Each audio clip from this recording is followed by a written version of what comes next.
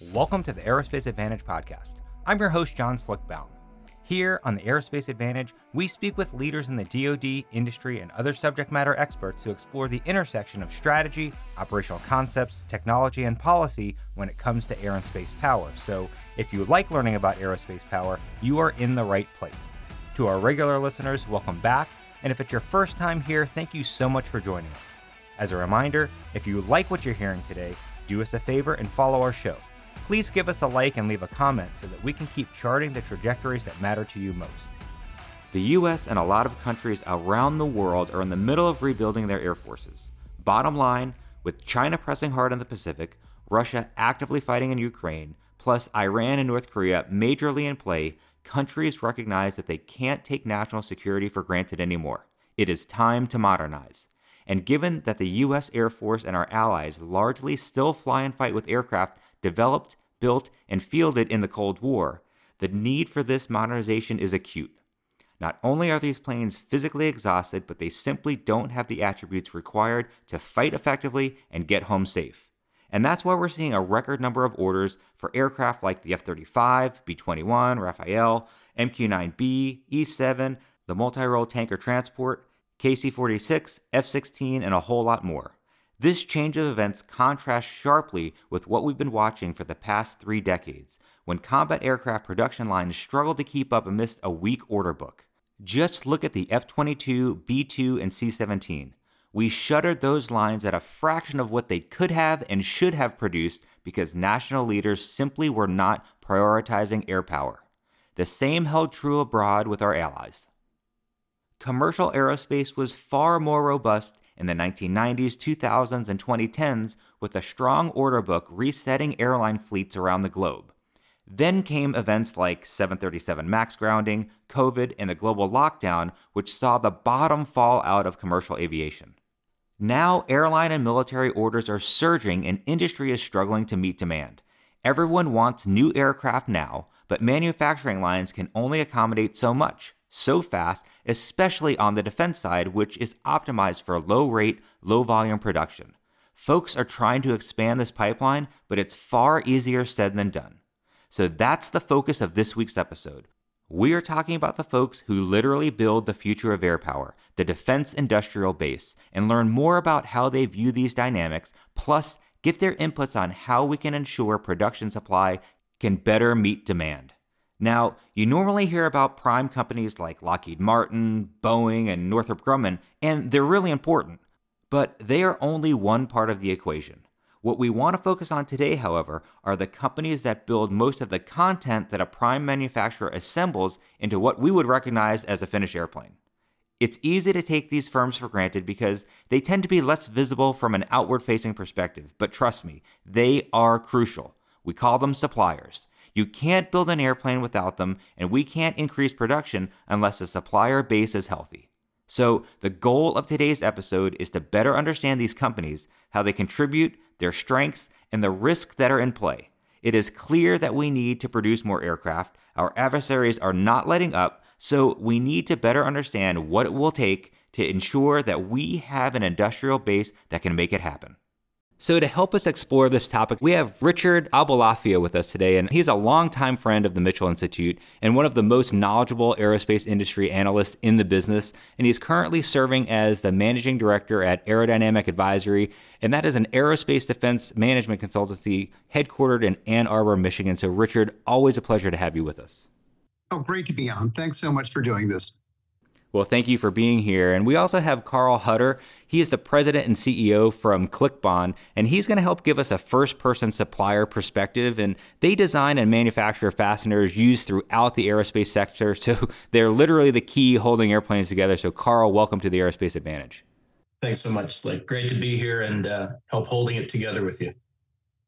Well, Richard, and I do appreciate the pun there, Carl, but Richard, I try to paint the picture for the overreaching aircraft production challenges that we're seeing right now, but you are the expert. So what did I miss, and how did the weak order books of the 1990s and 2000s, plus the corresponding industry consolidation, really change the ecosystem for suppliers? And I'm going to have you unpack a lot here, but how do you explain the current surge in demand across commercial and defense? Because I know you have experience in both of the sectors, and what does this really mean for us to, from a production enterprise that's really just stretched so thin to try to meet its books?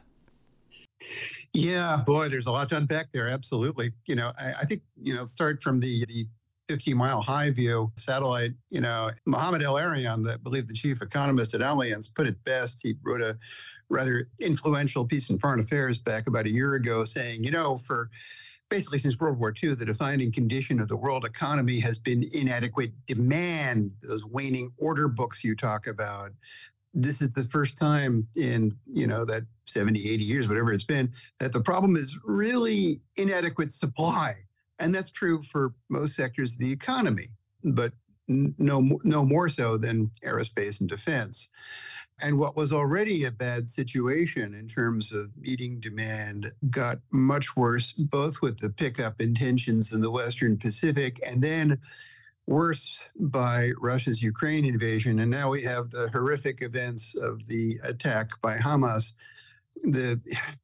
Everyone needs military equipment and lots of it. And of course, we have a defense industrial base that was sized for, the post-Cold War. It's really tough to come back from that tremendous exercise in downsizing. I think some of us remember, some of us old enough remember those days, the Last Supper and all those other things. And, we didn't think the requirement to snap back would be all that quick. We thought it would be gradual if it happened at all. There were people who said, well, it's the end of history and the last man. Liberal democracy and market economy, they won, no problem. End of history. Have a nice day. And of course, history has come back with a vengeance. And to put it colloquially, Vladimir Putin has become the best F-35 salesman ever. And that's the only way to fathom it. The F-35 is kind of an interesting, kind of a canary in the coal mine. It was the first program to really have trouble keeping up with incredibly strong demand. And at first we said, well, there are worse problems to have. But now, of course, everyone is having a really hard time meeting demand. Yeah, I could not agree with you more on many of the points that you made and really appreciate the context. Can we zoom out just for a second from a macro level, just to help the audience understand why suppliers are so important and really what their role is? Well, there's the old joke, how many parts are needed to make a plane? All of them. I mean, if a prime adds value for 15 or 20% of an aircraft, that's about typical. The other 80% or more comes from suppliers. And even within those systems, they all have suppliers, down to the third and fourth tier and all the way down to raw materials.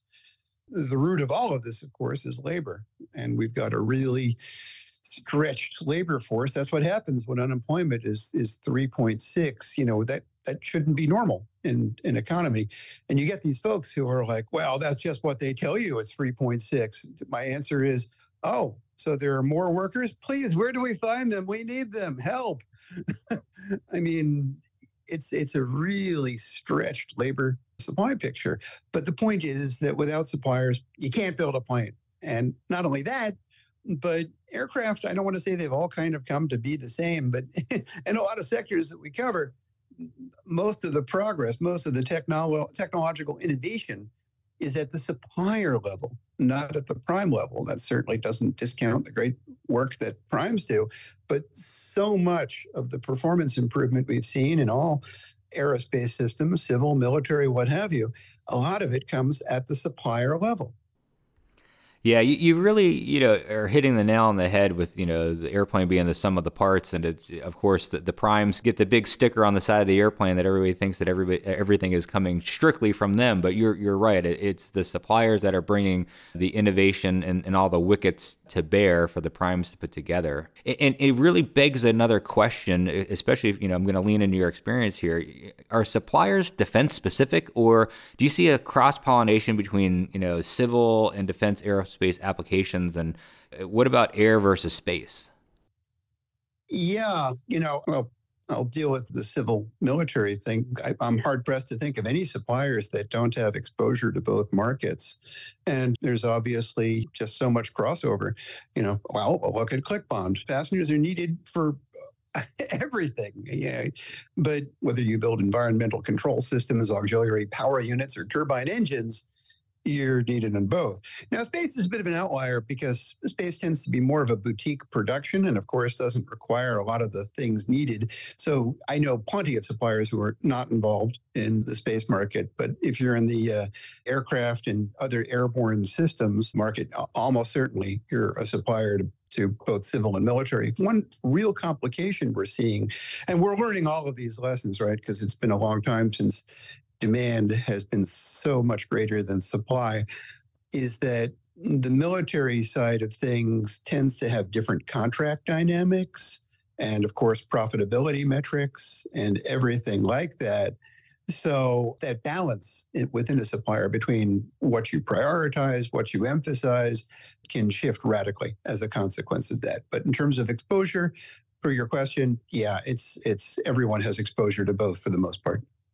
Gotcha. And yeah, I really appreciate that. And you've mentioned the economy a few times. So now we're really picking into your expertise because not only are you an expert in this field, but you're an economist as well. So I want to get your take on how you rate the health of the sector and what are the key indicators that you're watching for? Well, obviously, a lot of it comes down to stock market performance. And there have been a few stumbles, but for the most part, defense and aerospace companies have outperformed the broader economy, especially over the last, 20 months or so since the Ukraine invasion began. In terms of profitability, it's challenged because, of course, you've got so many stumbles along the way, execution stumbles. And a part of it is new technology. You look at Raytheon's geared turbofan on the commercial side, very promising, but not without major challenges and a lot of Wall Street investor sentiment revolves around perception of execution. How are you doing relative to your peers? So people can stumble. It's not always rational, right? I mean, you look at the broader demand drivers and what should be a very, very favorable picture for aerospace and defense, that doesn't always get factored in to investors who might be focused upon, the next quarter and any hit to profitability that might take place as a result of execution challenges. But for the most part, here again, let's focus on the fundamental. The challenge is not attracting investor capital. It's ramping up, it's scaling up, it's building. And while there are worse problems to have, boy, from a managerial standpoint, it's hard. Yeah, and we're going to talk more about scaling and those issues that I'm sure that you are all faced with on a daily basis. And, I really want to bring Carl into the conversation as well and get your take from someone who's experiencing directly what Richard's describing. And how have you seen this play out in real life? Yeah, sure, Slick. And of course, as always, Richard has done a beautiful and eloquent job of painting the picture. And great job there, Richard, unpacking that dense question. So there's lots to respond to there. First off, it is really interesting to note the increase in the percentage of the value in the aircraft, whether it's on the defense side or the commercial side, that indeed resides now in the supply chain. And as a result, the tiers below the prime have a tremendous amount of responsibility. And certainly we see that and we're reminded of that all the time by our customers. You do need indeed all the parts to fly the airplane. And we've seen over time what happens when all the parts, including fasteners, aren't ready to go. And I liken our job much to something much like the special effects industry in movie making. When we do our job well, no one notices. It's just a really awesome show. When you see a wire tying Superman to a crane, doesn't look so good.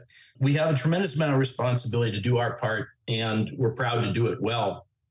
And indeed, a lot of the innovation also goes to the supplier level. And that not only includes the product technologies themselves, but I think as we're going to talk about in this time together, the production innovation as well. And I think a lot of the unlock codes for how we scale and how we come back out of the COVID commercial downturn and address the really pressing geopolitical urgencies around defense is going to come to some things that we'll talk about there around innovation around the production machine itself. And the suppliers have a tremendous role to play there. I would like to believe that every key supplier in this supply chain has the sort of portfolio balance that Richard alluded to. I don't disagree that most have a balanced exposure, or at least some exposure to both defense and civil. I would condition that by saying some are more robust or more portfolio balanced than others. It's something personally that I have really strived for. And as I've grown up literally in our family business and have been doing this, as I say to my new employees, for either 25 years or 46 years, it just depends on when you start counting. I actually have lived this experience of watching times when there's a big up on, say, defense and commercial is down and vice versa, like in the early 90s. And it's only been in the recent history, of course, that we've had these episodes of double up. And that's the time that everyone looks forward to. But I think that we are seeing examples of suppliers who have had far more exposure. And I'm going to say not necessarily to a sector, but the one that you really need to watch out for is to a program. So we have these signature programs and we love them all, be it F-35 or be it F-16 or your favorite single aisle. Okay. But if you build a bunch of capacity on the back of some unique product serving a unique program, you've put yourself as a business at risk. And I would suggest finding your way out of that is not only healthy for you as a business, but really healthy for the supply chain broadly. So I would encourage everybody out there who's in a position to be out there winning business to recognize the peril of the upside in a certain way. When you catch the tiger by the tail and you've got something that's driving your business to grow, you immediately have to celebrate that and then look at the other side of the question, which is, now, what am I going to use to balance that risk out? So that's a thought on that subject. And just one other note here really about health in the supply base. This is really a place to put in a plug for the little guy, or at least the little model, whether you're a small or a medium business. I genuinely believe that the aerospace and defense sector really favors the business model and the investment model of the private business, and maybe even the family-owned private business. And I'm not just saying that as a family-owned private business guy. Where I'm going is, this is a long cycle industry, and it's one where all benefit from the ability to make longer-term investments. And we're going to talk about, I think, things like stability in the forecast and in the budgets on the defense side that are going to be very helpful here. But in general, because you can't count on certainty as much as you want it, the whole enterprise has benefited from those who have, I like to call it patient capital, and are willing to really invest, be it workforce, technology, capital, to really invest into the long term. And to the extent that we have to approach it from a fickle standpoint of making the next quarter and meeting the analysts' expectations, boy, that just throws things really for a loop. So whether you have maybe a little bit more advantage in steering your own course from an investment standpoint, or at least from an investment philosophy standpoint, or you're fighting against some headwinds in that regard, I think anything we can do internally and in awareness in our industry, in our markets, in our investment community to support the realities of aerospace, which is a very long cycle investment, the better we'll all be off. Yeah, I could not agree more. One of the things that you mentioned was just the fact of having that patience game and understanding, what just a long cycle that you're really signing up for here. And I really want to, you mentioned it, and I do want to dive into market stability and why it's important. It's part of the challenge that we've discussed at Mitchell for years. There wasn't a lot of demand for, military aircraft in the past 30 years, and now there's a surge. We've seen orders fluctuate, and that adds to the challenges for planning for the scale and scope of your workforce or your physical production space and long lead supplies and things like that. I mean, just look at fiscal year 2023, where the budget request, the DoD cut the F-35 request by about a third. And, we were lucky that international orders plus some congressional ads filled that delta. But, the point remains how important it is that the services, Congress, and our international partners help provide for a steady planning target for you. And we see this all the time. Governments just seem to change their orders year to year. Yeah, I think that what you're hitting on here, Slick, is absolutely the thing. This is critical. So for any business, let alone one that has these certain long period investments that I mentioned, stability and clarity end up being the rocket fuel to get to success.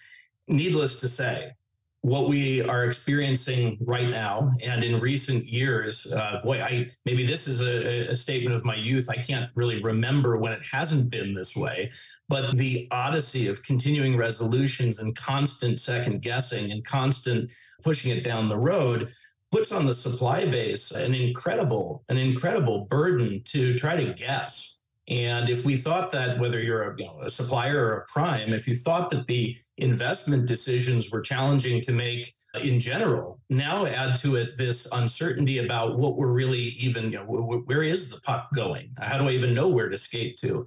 And you have to make these very significant investments in long-term choices. So stability is key here. And I do think F-35 is a beautiful example because it's an enormous program for us and one that we're very proud to be a key supplier to. But we need to see the confidence that comes. Everybody in the room knows that this is an important aircraft for the United States and for our allies for a very long, long time to come. There seems to be agreement around this. And now the aircraft is really hitting its marks and costs down and performance up, and we're moving down that road. So we all know that we need it. We all know that, I think most folks know that we want it. But how can we kind of now get to the place of committing to that and knowing where we have to go? Let's just make it official and put some confidence behind that folks can invest into. Anything that we have to do to second guess this, okay, whether it's the F-35 or any program, as a supplier, as a prime, just adds cost. Why? Because either we haven't invested into regular order to sort of bridge that gap between what we want in Congress and what we need in business. If we can't invest into regular order and have rational, smooth increases in our capacity, time to execute our plans, the ability to do this in a stable way, you will inevitably be dealing with expedites and hustle and waste and error and trying to second guess all of these curves. So the way to get costs down is to plan confidently and for the long term. And there's really no more potent thing for both availability of capability for the warfighter or for cost down and value up for the taxpayer than, frankly, to clear the throat and make the commitment for stability in the demand for everybody involved. Yeah, I could not agree more, having dealt with this in a previous life as well as a founder of a company. When you don't have that stability, Richard, I want to get you in on this question as well. How are you seeing things from your vantage point? Well, nothing but violent agreement, of course, with Carl. Very few companies have the advantage of patient capital, unfortunately. And in recent years, that balance for many of the publicly traded companies between civil and military has turned into a real disadvantage because of the terrible downturn we saw as a result of the COVID pandemic. And you couple that with exposure to certain programs, 737 in particular, which Carl mentioned, in terms of being overly vulnerable to one particular program. A great example. It's a real problem. Debt or equity, both, your ability to access both, are negatively impacted to a huge degree. What is your best friend? Your best friend is a well-run program from the Pentagon with a great deal of confidence. And here's where we've had some issues with the F-35, because even though everyone wants one, because of that message being sent by Congress and by DOD, that rather a long time it's taking to declare full rate production and then move on to the most valuable thing of all, which of course is multi-year procurement contracts. MYPs are hugely helpful. If you're a supplier that doesn't have the advantage of private capital, you can take that literally to the bank and say, look, 5-year, 4-year time horizon, they want X number. This is great. And of course, we also have international demand.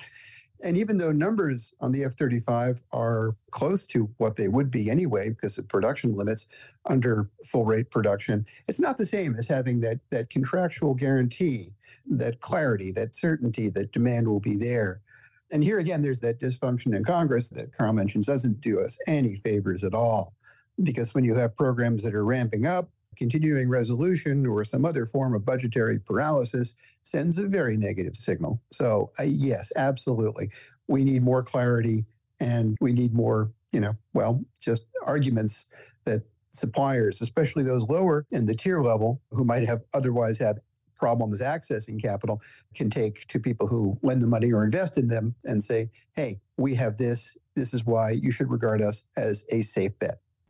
Sure. And building in that stability for a government contract when we're talking defense obviously has huge merits and efficiencies for you all as suppliers. And we did touch upon it earlier, but since you guys are affected in civil and military, when we had COVID be so disruptive for the aerospace industry, we know that civil orders slowed tremendously.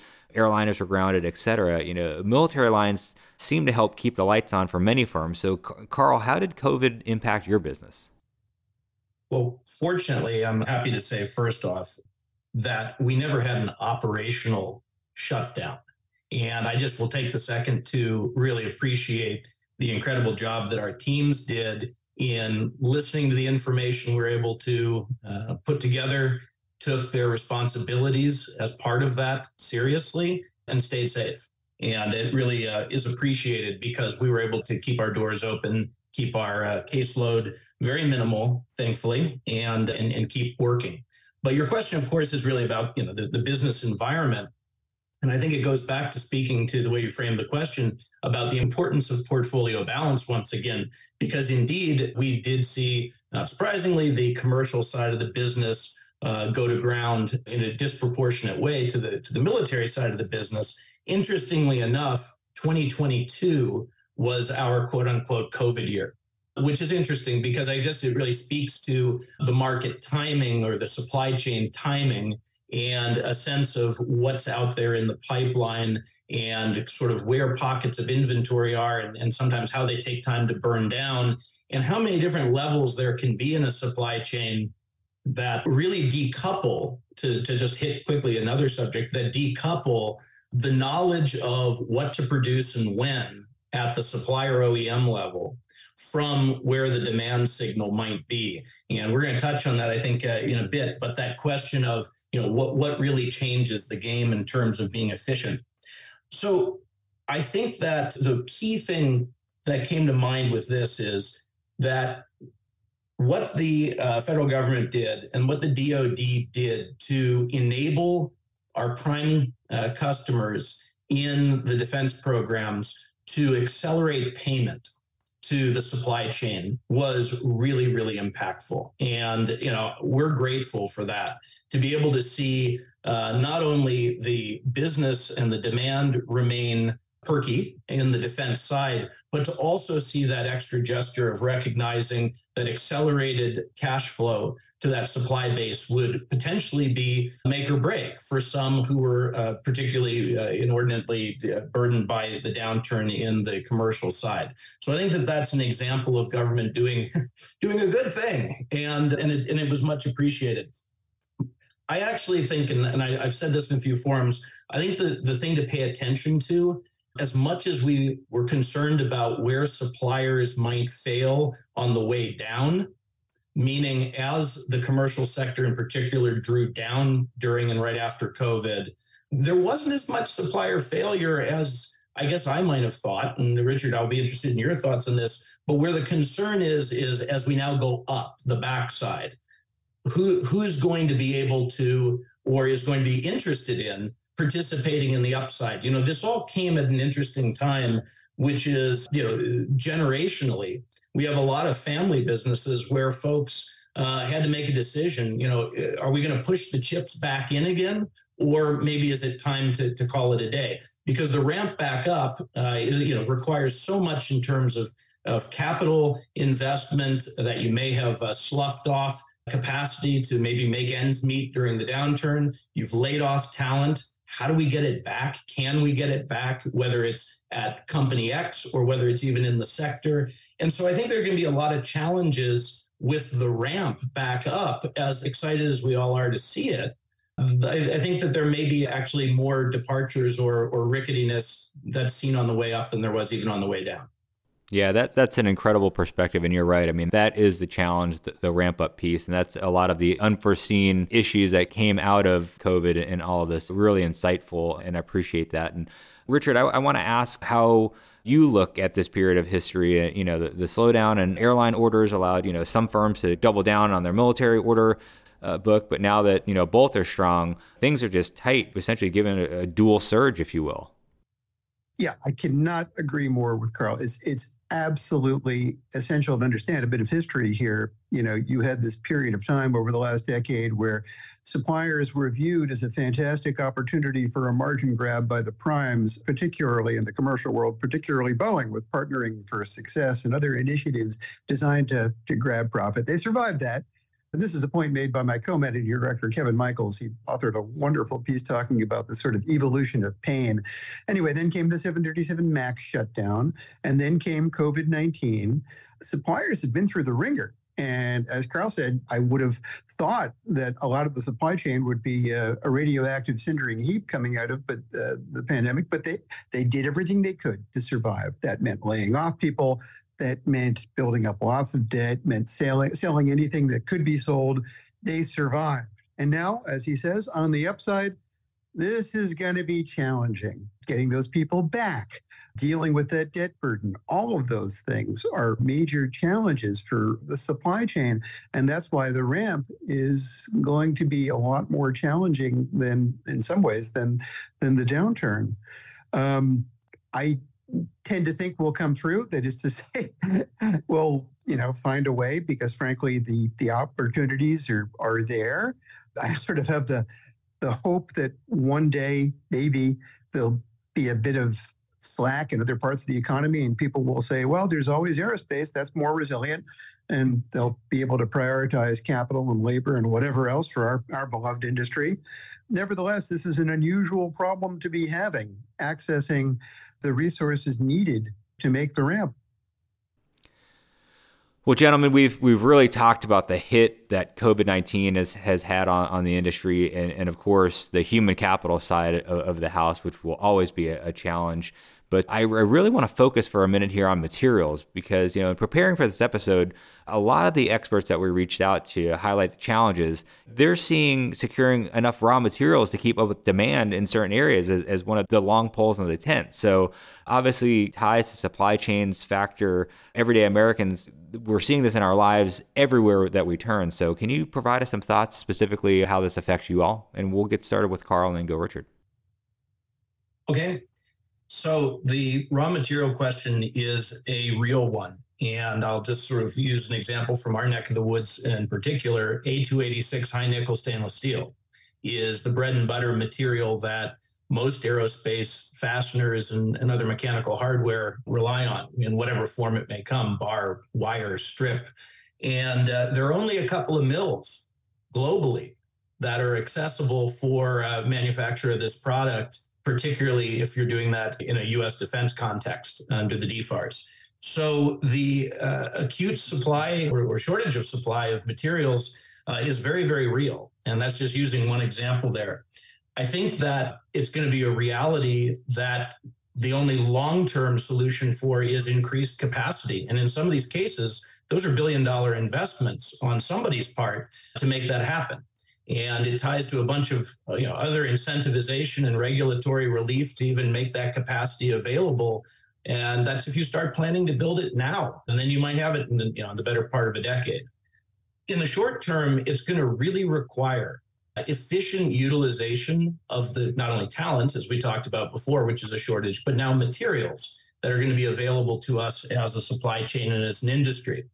So, for example, as the commercial side of the house comes rocketing back with confidence, and we're seeing single aisle production at both Boeing and Airbus, heading past where it was and into the 70s a month.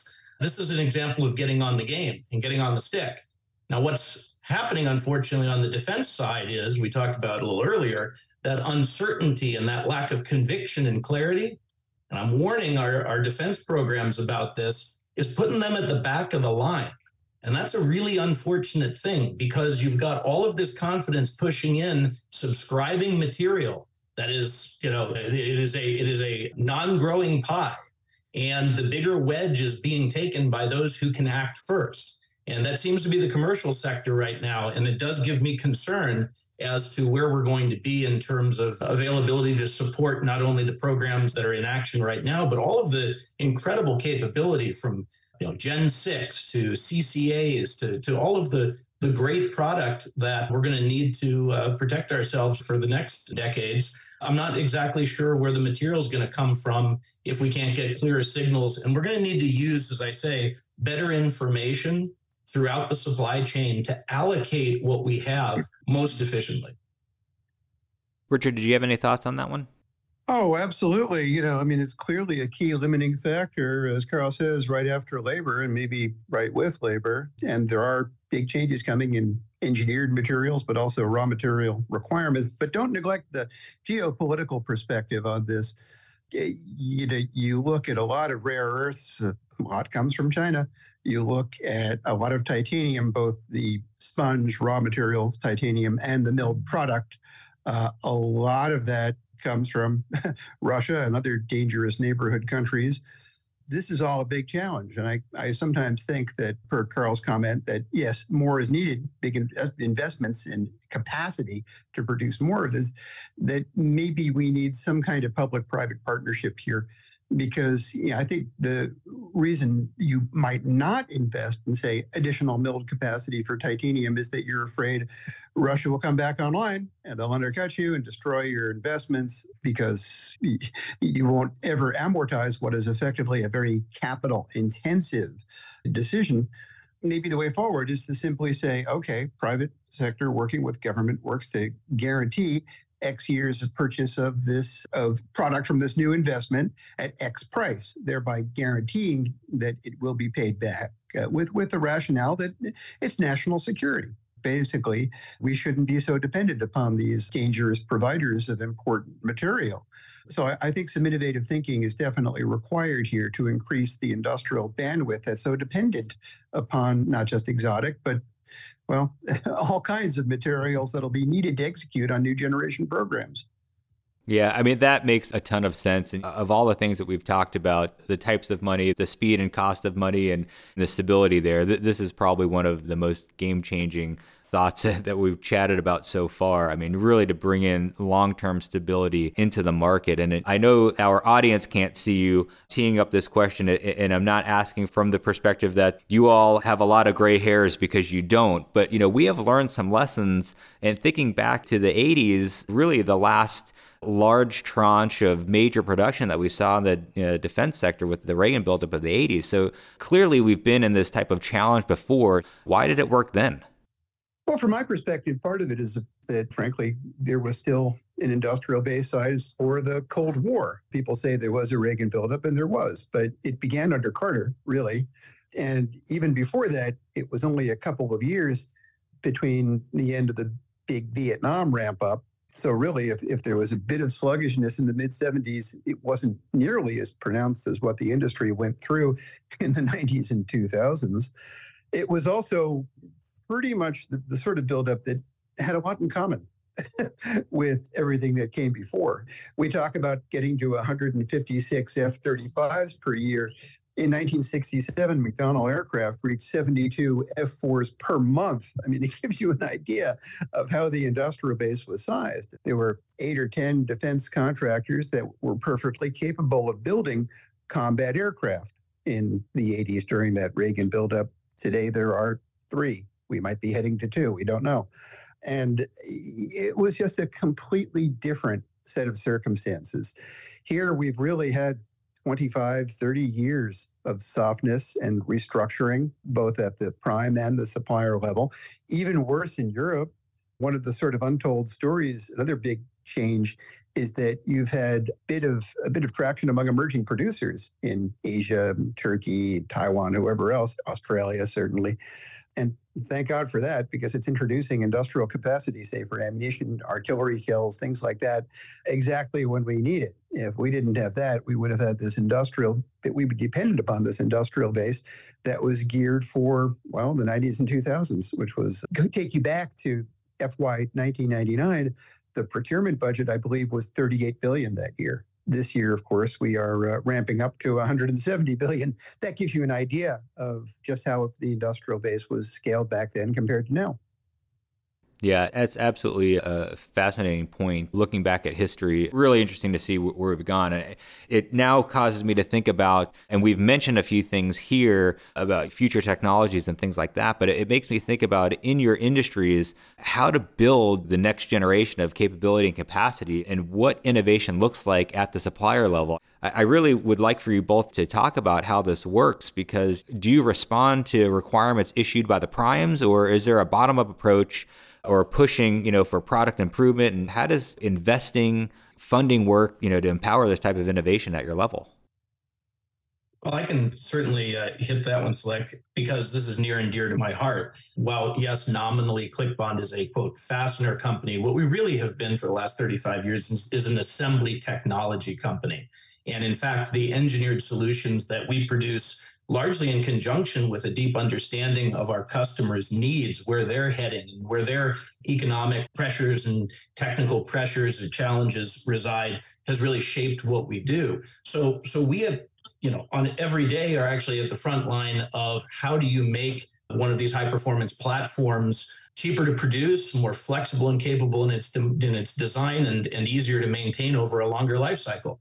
And a lot of that, speaks to innovation coming from the supplier level, from a technology and product standpoint. And so I think that the extent to which we can have the prime customer base put in parallel with its acknowledgement of the incredible percentage of the value that comes from the supply chain, continuing to lean into collaboration and tapping of the supply chain for concepts to bring innovative suppliers into the conversation earlier.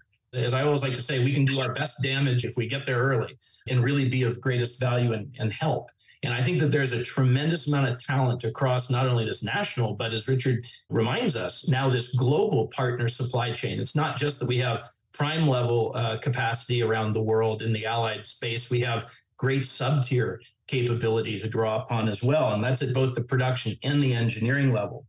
But at the production side, which is a key piece of your question, at least at ClickBond, our mantra is this: we have to earn our way onto the program every single day.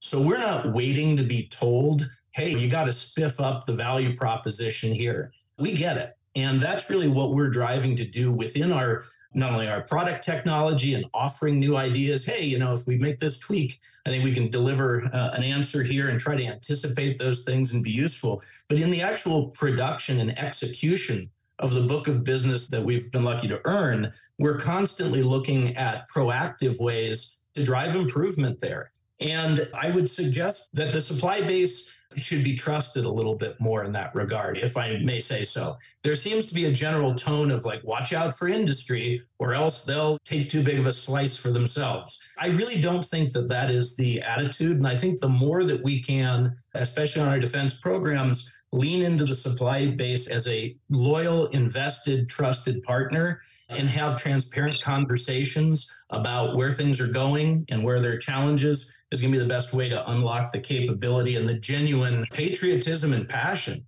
of our supply base to support the warfighter. Awesome. Richard, anything to add on that one? Well, here again, you see the advantage of patient capital because I think for a lot of suppliers, even though I'm sure their heart is in it from a patriotic standpoint, sometimes there are limits to what they can invest by way of independent research and development because of investors, particularly not to single out activist investors, but, there is the broader dynamic of investor concerns. And the need to say, here's the business case for investing in this new technology, and it's got to be ironclad, right? And that's why IRAD as a percent of revenue has been, steadily declining in the defense industry for some time. But yeah, the better run companies will indeed identify opportunities for improving the technology they offer, both in terms of rejuvenating existing platforms and, of course, securing positions on new platforms. And again, the system still works well enough that we can say with confidence that an awful lot of the innovation that you see in defense does indeed come from suppliers. And Richard's point is well taken. I do not want to sound Pollyanna here about that reality, because the investment has to come from the supply base itself. And that IRAD conviction is hard to make in any investment concept, public, private, PE, family, whatever it may be, if you don't have that confidence in where we're going. And so that brings us back to that sort of clarity and stability we spoke of earlier.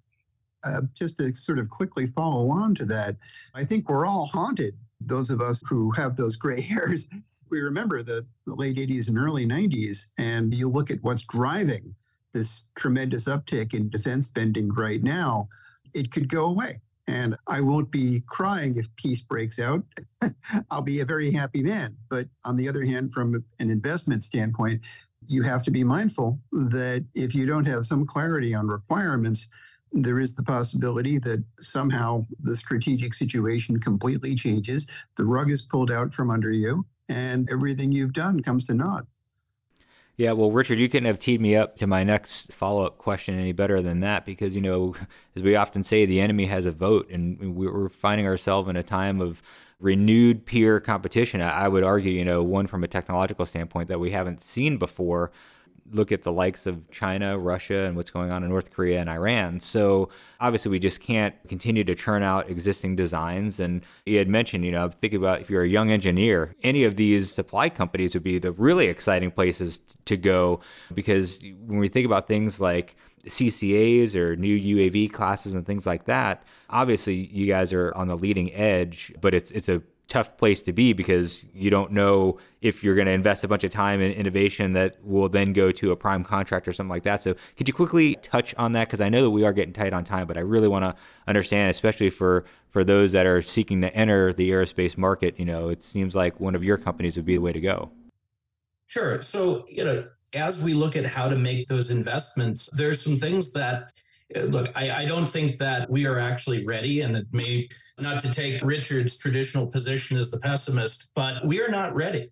We are not ready as a U.S. supply base to face the outbreak of any one or more of the major scenarios that, especially in combination, we could be unfortunately facing over the coming decade. And yeah, I would love for peace to break out as well, but we need to be prepared. And so there's some things that, when we talk about that innovation and simply being ready to deliver against the needs, it's going to take investment. And that investment kind of needs to start yesterday. What do we need to do, or at least what should we not do to discourage such investment? Well, one of them I got to pick on here is the treatment of R&D, investment from a tax standpoint and an expensing standpoint right now. So as if it wasn't bad enough to cripple industry by not renewing the R&D tax credit, we now have this R&D amortization concept that is further disincentivizing these investments at exactly the time in the history of the sector, as we've been talking about, where we need to make an increased investment, not only in technology innovation, the R&D you tend to think of, but production innovation as well. We have limited materials. We have limited workforce. So what do we have to do? We have to invest in the techniques, the production capabilities, the automation, the material science, the on and on, information technology, operational technology, the 4.0, manufacturing 4.0 things, to be able to wring out every bit of capability from the resources, workforce, CapEx, materials that we have.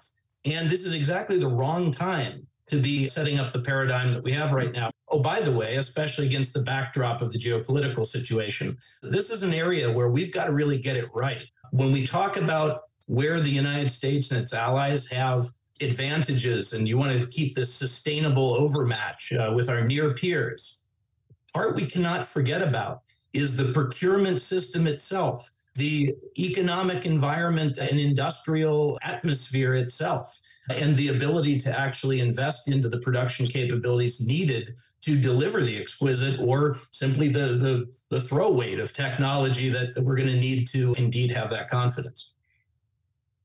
From my standpoint, well, I've never had the pleasure and challenges of running a company myself. I can tell you, just looking at history, that's certainly borne out. A friend of mine who was a defense contracts attorney used to say that defense contract attorneys won World War II. And of course, he meant that semi-jocularly. But when I challenged him on the rational underpinnings for it, he said, very simple. A lot of the weapons improvement that took place in a real-time basis during World War II was enabled or accelerated by contract terms that allowed for this sort of thing to happen and be reimbursed in real time.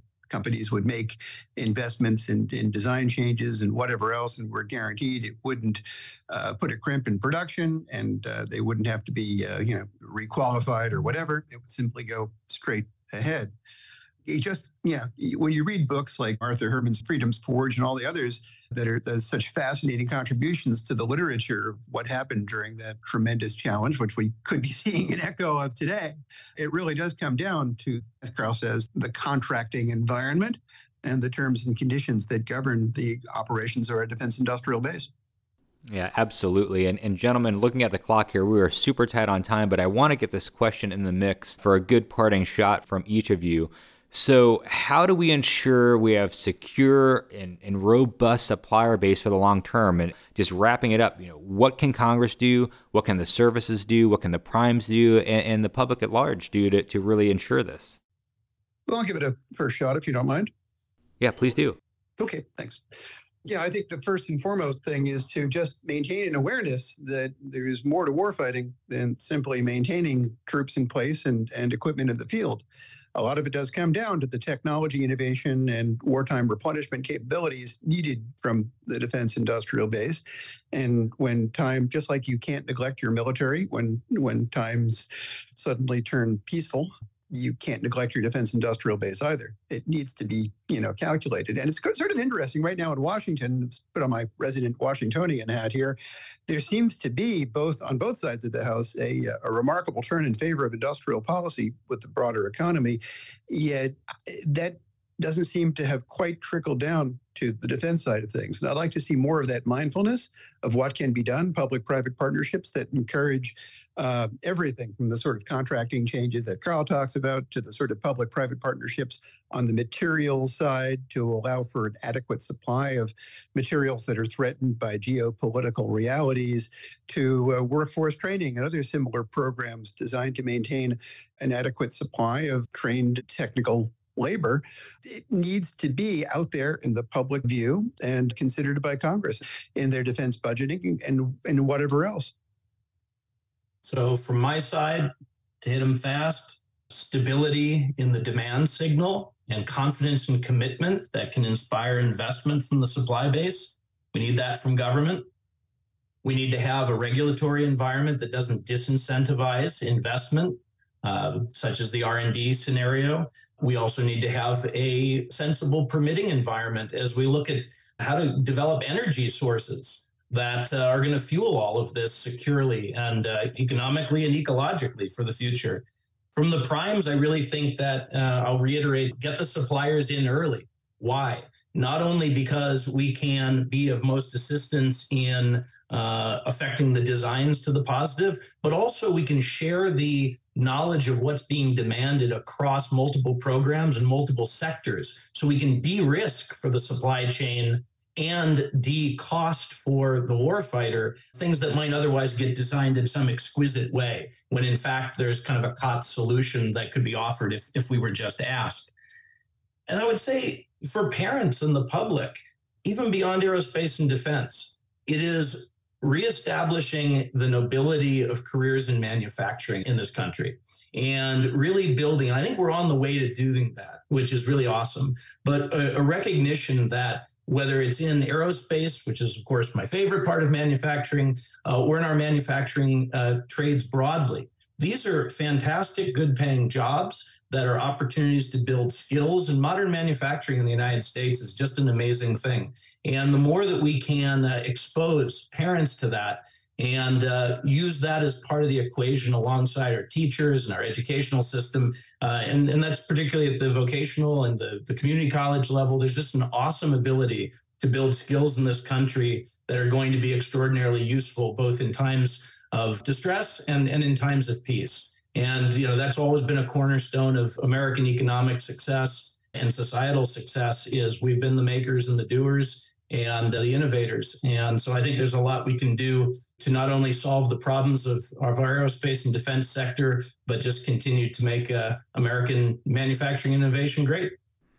Yeah, I could not agree more there. I mean, what a great way to wrap this episode up. And like I mentioned, the exciting part for me was thinking about if you're a young engineer or somebody who is interested in manufacturing, this is the place to go in the fields that you all are in. And it's just super exciting. And it really just drives it at home. The old saying of, it's all about ball bearings, right? So at the end of the day, it's the individual components that really matter. And going back to what Richard said in the beginning, it's all the parts to the airplane that really matter. So I cannot say thank you to both of you enough for spending your time with us today on the Aerospace Advantage. And just thank you so much for being here.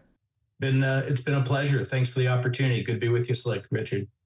Yeah, it's really been great to be on. Thanks, Carl. Thanks, Slick. Enjoyed it a lot. With that, I'd like to extend a big thank you to our guests for joining in today's discussion. I'd also like to extend a big thank you to our listeners for your continued support and for tuning in to today's show. If you like what you've heard today, don't forget to hit that like button and follow or subscribe to the Aerospace Advantage. You can also leave a comment to let us know what you think about our show or areas you think we should explore further. As always, you can join in on the conversation by following the Mitchell Institute on Twitter, Instagram, Facebook, or LinkedIn, and you can always find us at mitchellaerospacepower.org. Thanks again for joining us, and we'll see you next time. Stay safe and check 6.